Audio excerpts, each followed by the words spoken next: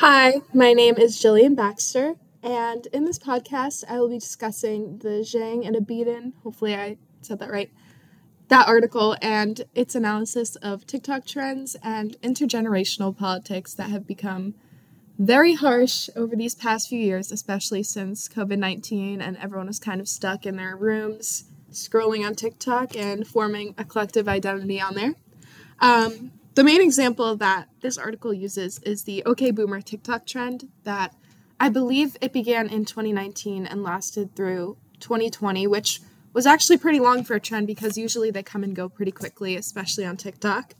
But this trend was used by Gen Z mostly as a rebuttal for pretty much any criticism that could come from a boomer.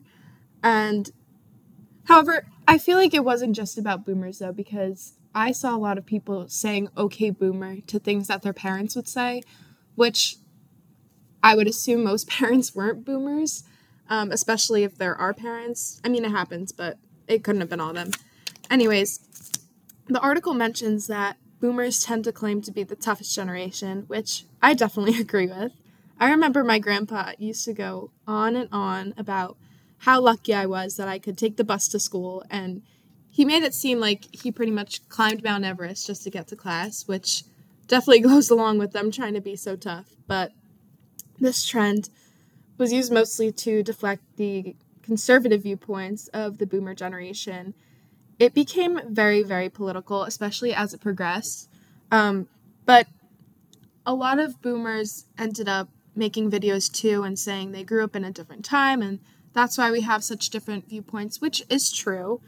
I mean, it's no secret that society has become much more progressive and open to things that were not nearly as accepted as the boomers grew up, which goes along with, I don't know, obviously they grew up in a time where segregation was pretty much normalized, a lot more racism was occurring. They didn't really get a lot of exposure to the LGBTQ plus community, and everything like that has become a lot more progressive and accepted in today's society, which they just aren't used to. However, that's just not an excuse because they've been here this whole time and have had all this time to move along with society. But that is a direct cause of the tension and intergenerational politics that have erupted between Gen Z and boomers. This text does give a few examples of political issues in which the boomers were specifically blamed for by Gen Z, such as the election of Donald Trump and global warming. These were commonly used as topics, I remember, during the OK Boomer TikTok trend. But the trend grew so much that Gen Z started using it to just criticize boomers for small, unnecessary comments they might make at a family gathering or just anything that they would say that just was not necessary. And a few examples from the article were ripped jeans, dyed hair, and heavy makeup. I can't even count on my fingers the number of times my grandparents have criticized my ripped jeans. And they always insist that they should be half priced because so much fabric is missing, which does get very annoying. So I understood the trend for that part. But I feel like it's really important to note how much of a collective identity has formed among Gen Z, especially because of TikTok.